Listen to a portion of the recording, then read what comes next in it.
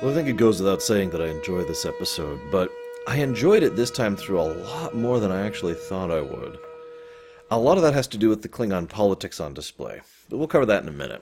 What I want to talk about first is how they apparently... How do I put this? I haven't decided how much I disagree with these decisions yet, but there's a lot of decisions made in Season 3 that just kind of make me go, huh? One of these is they decided to write Keiko out of the show in order to make sure that Bashir and O'Brien can have a closer friendship. Now, I don't know, maybe I'm insane or something, but that just sounds really weird to me. Like, you don't need to write someone out of the show to develop another friendship. It just, really? There'll be another decision in the future, similar to this. We'll get to it. This is... I know this is going to sound weird, but this is the time when the... Okay, rewind. If you remember, I mentioned several episodes ago the idea that the writers had finally gotten on board with the idea that Dukat was more of a fleshed-out person than a pure evil. He wasn't stupid evil, as he was originally intended. But the writers didn't get on board with that until afterwards, because the actor and the directors had already been portraying it that way. Same thing's happening here.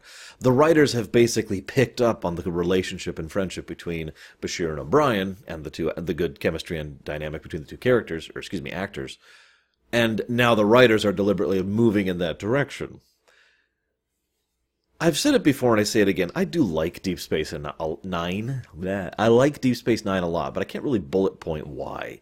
Because it seems to be a coincidence in almost every respect. None of this is really planned out. None of this really happens because of some grand design or some architecture or whatever. And despite the fact that the show arguably has a mainliner, it acts like it doesn't because they keep kind of making things up as they go and changing their minds in mid-stride. It's just kind of a weird set of circumstances. But anyways, so let's talk about just a really quick thing. O'Brien notices that Keiko is upset, and so he goes out of his way to set up this whole special fancy dinner, and she's like, well, what's all this? And he's like, oh, you're early. You're 5 minutes early. I'm not even done yet. Gosh. What is this? Well, this is the I'm married to the best woman in the whole galaxy day, or whatever the heck he calls it. I have not much else to add to this scene other than the fact that it's nice to see that relationship between the two again. Once again showcasing why I like the O'Brien and Keiko relationship. O'Brien does legitimately care about his wife, is more than capable of picking up on signs, and tries to deal with the situation. And yet he is not perfect, because he does not understand the core problem that is facing Keiko, or really knows how to deal with that, at least at first. And I love that, because it is Bashir who is the one who actually has to hit the nail on the head with this. Before I move on to that, though, I want to just add an aside thing here. Earlier, he goes to talk to Sisko, man-to-man, so to speak. And Dax is like, well, this is when we leave.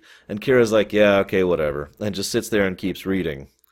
And then Sisko's like, no, you're getting out of this room so I can talk with him privately. And she's like, okay, whatever. And the whole time she acts like it's this some weird thing.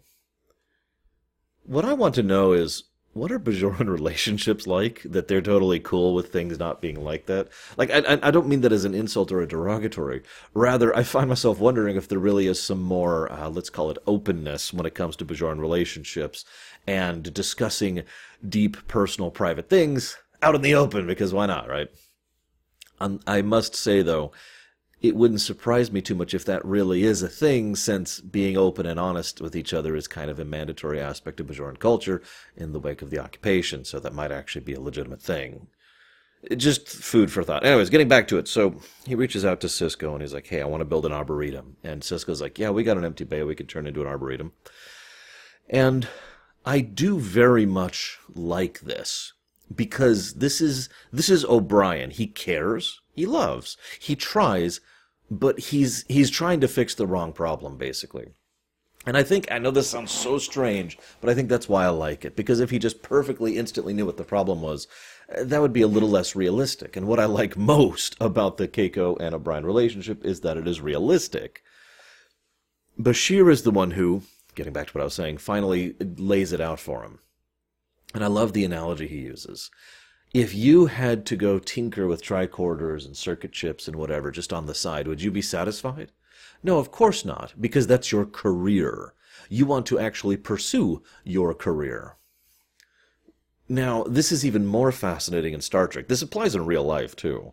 But this is more fascinating in Star Trek because money, or lack thereof. Now, yes, I know there is money and blah, blah, blah, but my point is these are two Federation citizens. They basically have the ability to do whatever the hell they really want to. But they're both very passionate about pursuing their careers. And I point that out because this is something I've talked about before when it comes to Star Trek. Now, this usually comes up more on TNG, but I've mentioned this in Voyager. I've mentioned this here in Deep Space Nine as well. If you have a thing you're pursuing, let's just use the word career, but it doesn't have to apply to like a Starfleet or a job or whatever. If you have this thing you're pursuing in Star Trek and you're a member of the Federation, the reason you're pursuing that is because it is something you're passionate in, because it is something you're ambitious in, because it is something you actually want to do. You want to be a Creole chef. You want to be a writer. You want to be a starship captain. You want to be a science officer, etc., etc. And every single one of those examples, I could point to an individual character and say, they pursued that. They wanted that. They were driven to that. And I love that because I've noticed that that's very true in real life. Not everyone, unfortunately, gets the chance to really find out what they're really passionate about. They don't have the resources or the encouragement or the freedom to be able to find out, this is what I am driven to do. And I have seen people who are driven about spreadsheets or economics or history or mechanics or racing or dancing or singing or just, I've seen a huge variety of these kind of career passions in my life. And precious few of these people really get a chance to pursue them.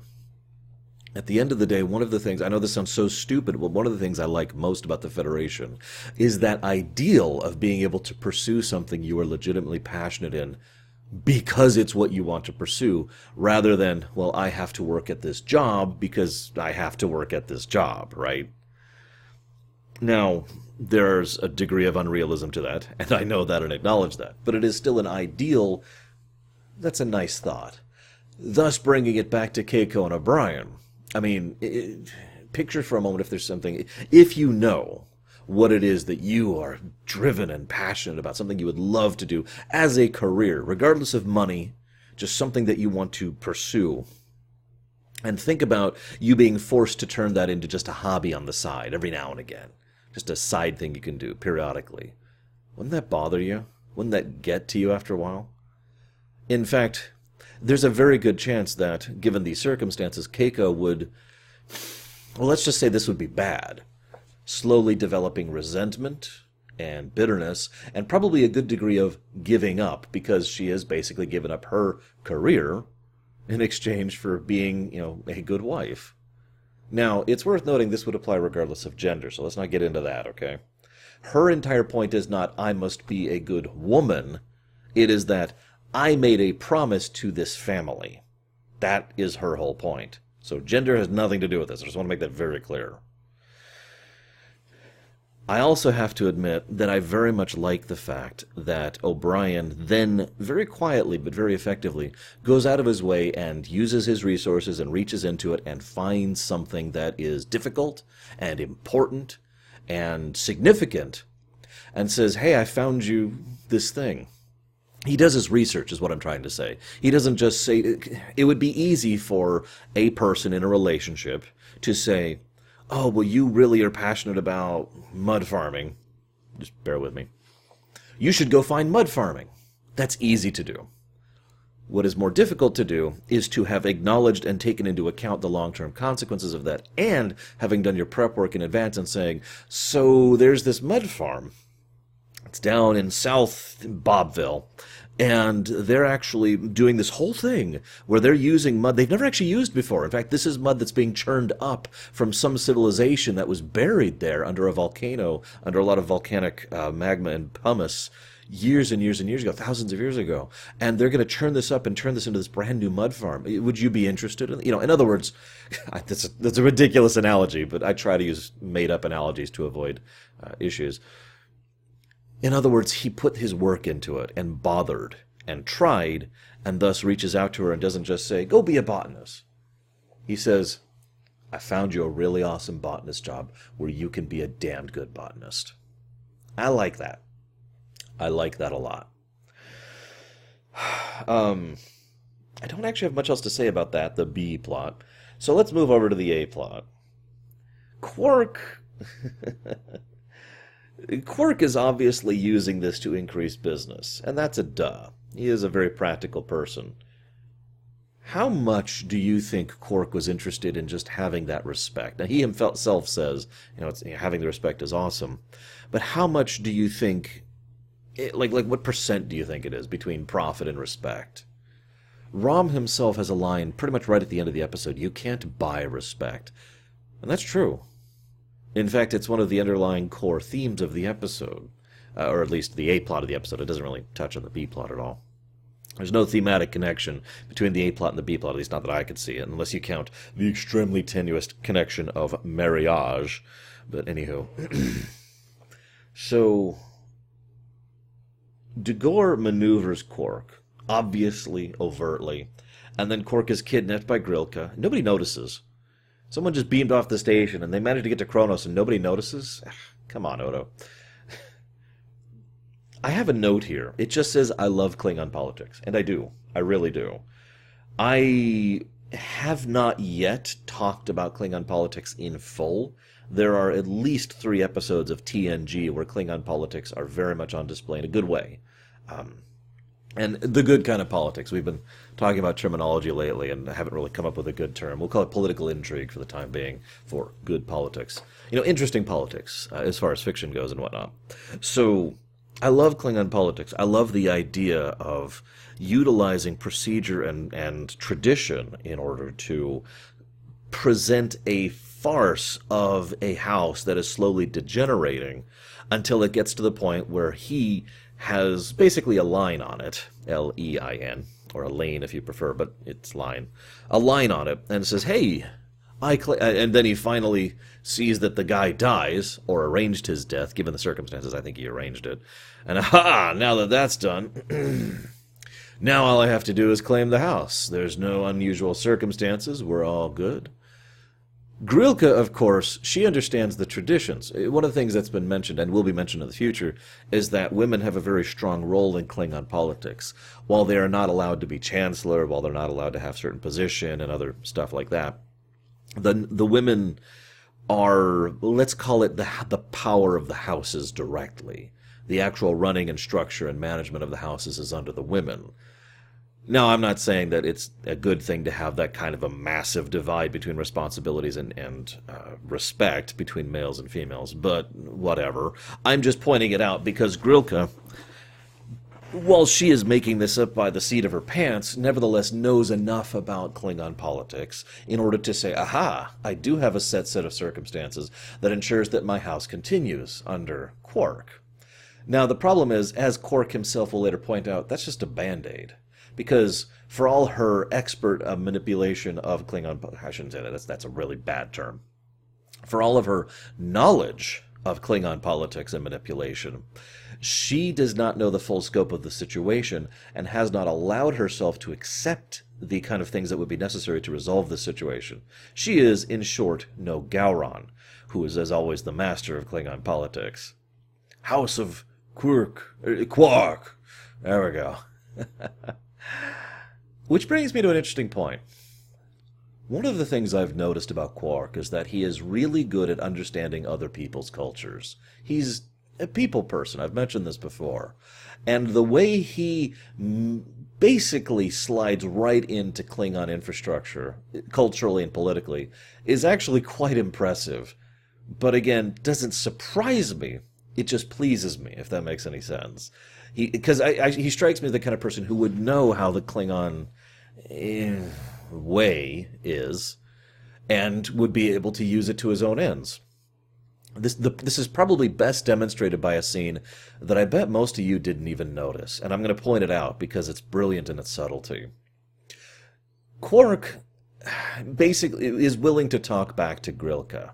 Now, when she's not literally holding a knife at his throat, he is willing to stand up for himself. Quark is basically let's call him more brave than he puts on. While if he is threatened to life-threatening things, he will act like a coward, but he is still a brave person. I know that's a strange thing to comment on because too often in fiction, and especially in Hollywood, anyone who is not heroically stoic is perceived as a coward and a negative light.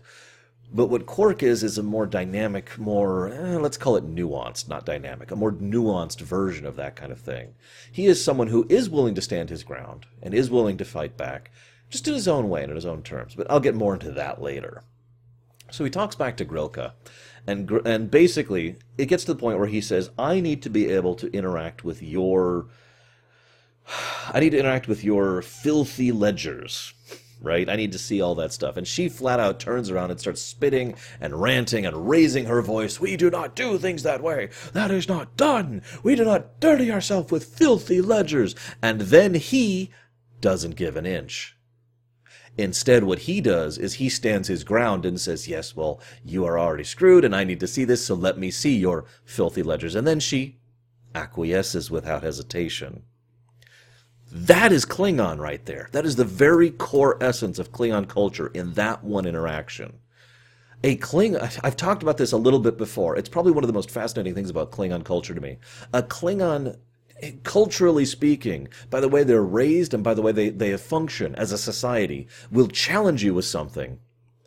Doesn't matter if they care about it. Doesn't matter if they believe it. A Klingon will even go so far as to lie in challenging you of something. Because the point is not whether or not you agree with A or B. The point is how you react to the challenge. Challenges and reactions to challenges is the core of Klingon culture.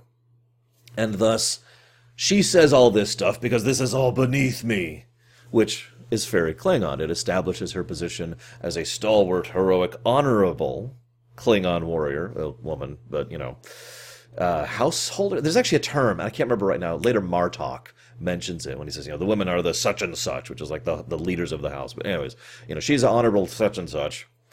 But then when he stands his ground and reacts to her challenge appropriately, she's immediately capitulant because he has now proven she is not submitting to him. He has proven himself to her, and thus she allows him to have what he wants. Make sense? This happens all the time in Klingon culture, and it's one of the things that is the least talked about aspects of Klingon culture, which is why I'm talking so much about it. We'll be bringing this up in TNG as well, of course. In fact, this will be very important when we get to Redemption in Season 4 of TNG. So, he stands up to Grilka. He stands up to the council, too. That's another nice little note there. And there's a nice comedy scene where he's discussing the ledger, and as you can see, and he goes over all of his evidence. Actually, I want to get back to that really quick, because the scene with him and her thigh made me laugh quite a bit. Apparently, it made a lot of people laugh, and they had to do that scene more than once, because people kept cracking up over it. Anyways. So... Oh, by the way, I love the actress who played Grilka. I need to say that. Her name was Mary something. I don't remember the whole name. Please forgive me. She'll actually be back later. And she does a great job of her. If anything, I wish we had more of her. I really do. She only has a single cameo in Star Trek Online. And God, more. Anyways. I love the bit where he's going over the ledgers and discussing it. And Gowron's like, enough. This Ferengi has given you a challenge. Now, I'm going to pause my... re-enunciation of events, because what matters here is not proof. Did you notice that? Proof does not matter. Not really to Klingon politics. It can matter, but only as a basis for other interactions. Even despite the fact that they have demonstrable proof, actual, factual, provable proof of the fact that, what's his name again? I wrote it down. Degore has actually been doing this whole manipulation, financial bullcrap in the background. Despite all that, they don't care. And admittedly, some of them probably don't understand it. I think the only person in that room who probably could keep up at all is Gowron, because, let's face it, he is the best Klingon politician we've ever had and probably ever will. Anyways, so, enough. He boils it down to the core facts. This Ferengi, this leader of his house, of the House of Quark, has challenged you. has said that you have been acting in a dishonorable fashion. How do you react? And the guy's like, oh, I challenge him in return. Because that's how you do things in Klingon. Now, the only thing I don't like about this episode is when Quark and Rom go to run. Don't do that. Don't do that kind of fake out. It's cheap. I don't like that in fiction in general, especially not in short television where it's like, oh, come on, we know he's going to be back. Come on. Anyway, so they come back. And Quark does one of the most brilliant things he could, because here's the thing about Klingon fake honor. Klingon fake honor, I'm going to try to use that term as clearly as I can, is a separate thing from Klingon honor. Klingon honor is about doing the right thing at the right time. Klingon fake honor is about acting according to cultural norms and proving it. Fake honor is all about appearances and how others perceive you. You know, a Klingon will have tremendous honor and be well venerated, even if they're the slimiest, most manipulative, dishonorable, backstabbing person alive, if they get away with it. If no one knows, if no one brings that to light, or no one challenges them on that, then they are perceived as someone with great honor. That is to say, fake honor. Make sense? Fake honor is basically the currency of Klingon politics. And I've been using that term for many, many years. I've heard some people use different terms and terminology. I'm going to stick with mine because I'm weird like that. But fake honor, let me give you 2 examples of fake honor, just really quick here. So, and I call it fake honor because, I mean, it is separate from what we as a real-life human society would call being honorable, hence the terminology. But, okay, so fake honor. If you are before a weakened, unarmed, surrendered, and helpless opponent, and are willing to kill that opponent, especially in public, as a part of a challenge, that is not acceptable. That is not fake honorable. I know that sounds weird the way I'm saying that. Because all you're doing is cutting down someone who is not worthy of your fight. There's no challenge. There's no pushback. You're just chopping down a leaf. That doesn't mean anything. And the mere fact that you're willing to do so ousts you as someone who is dishonorable. By contrast, if you are willing to lay down your life, to stand in the face of death, and accept death in the pursuit of something that you believe to be a worthy cause, that is massively honorable. The whole phrase, "it is a good day to die," isn't just a damn slogan. It's all about this concept. As will be said later, Klingons do have a fairly significant love affair with death and a lot of fascination with death. And being willing to face death so openly is one of the most honorable, fake honorable things in Klingon culture. And thus you can understand how beautiful the final scene, well, not the final scene, but the penultimate scene is when Quark stands up to Dagor in the most honorable way possible. He completely outmatches him and outmaneuvers him. And what's funny is if you pay attention to the scene, especially on review, you'll notice everyone's watching to see Dagor say, "I will not kill you, it's not honorable," and cast aside his weapon. Like that, you could just see it on everyone else's faces. That's what they're expecting, especially Gowron. Gowron then has to physically intercede when he goes to attack. It's like, what are you doing?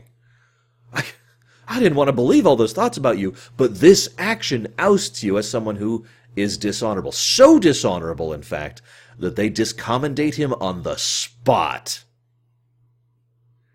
It's a brilliant scene, brilliantly constructed. It's a great scene for Quark, and it is one of my favorite aspects of bravery. Too often, some people think that being brave means not being afraid, but that's not actually true. Being brave means being afraid and not letting it stop you. And that's exactly what Quark does here. He shows tremendous bravery, accumulates a great deal of fake honor in the process, and of course has the gratitude of Grilka, which will pay dividends in the future and will continue to be a relationship even into STO's era. That's awesome. It's brilliantly constructed. It is very Klingon. It is very Quark. Some great performances. It's great to see Gowron again. It was so natural to just see him segue over to DS9. Gowron will be Gowron for like 10 years, which is kind of impressive when you think about it. And the whole thing's wonderful. I really, really love this episode. One last quick aside. I'm sorry, I actually forgot about it, but I'm looking at my notes here. When Quark comes back in, he's like, I am Quark, son of Kelgar or whatever. And I fight you, Degor, son of whatever. Now, it's obviously because Quark never learned his father's name. But funnily enough, in Klingon culture, that's a massive insult. To not even remember the name of your opponent's father. That's just, whoa! I love that. Everyone reacts to it, too. They're like, Great episode. Loved it. Hope to see you next time, guys.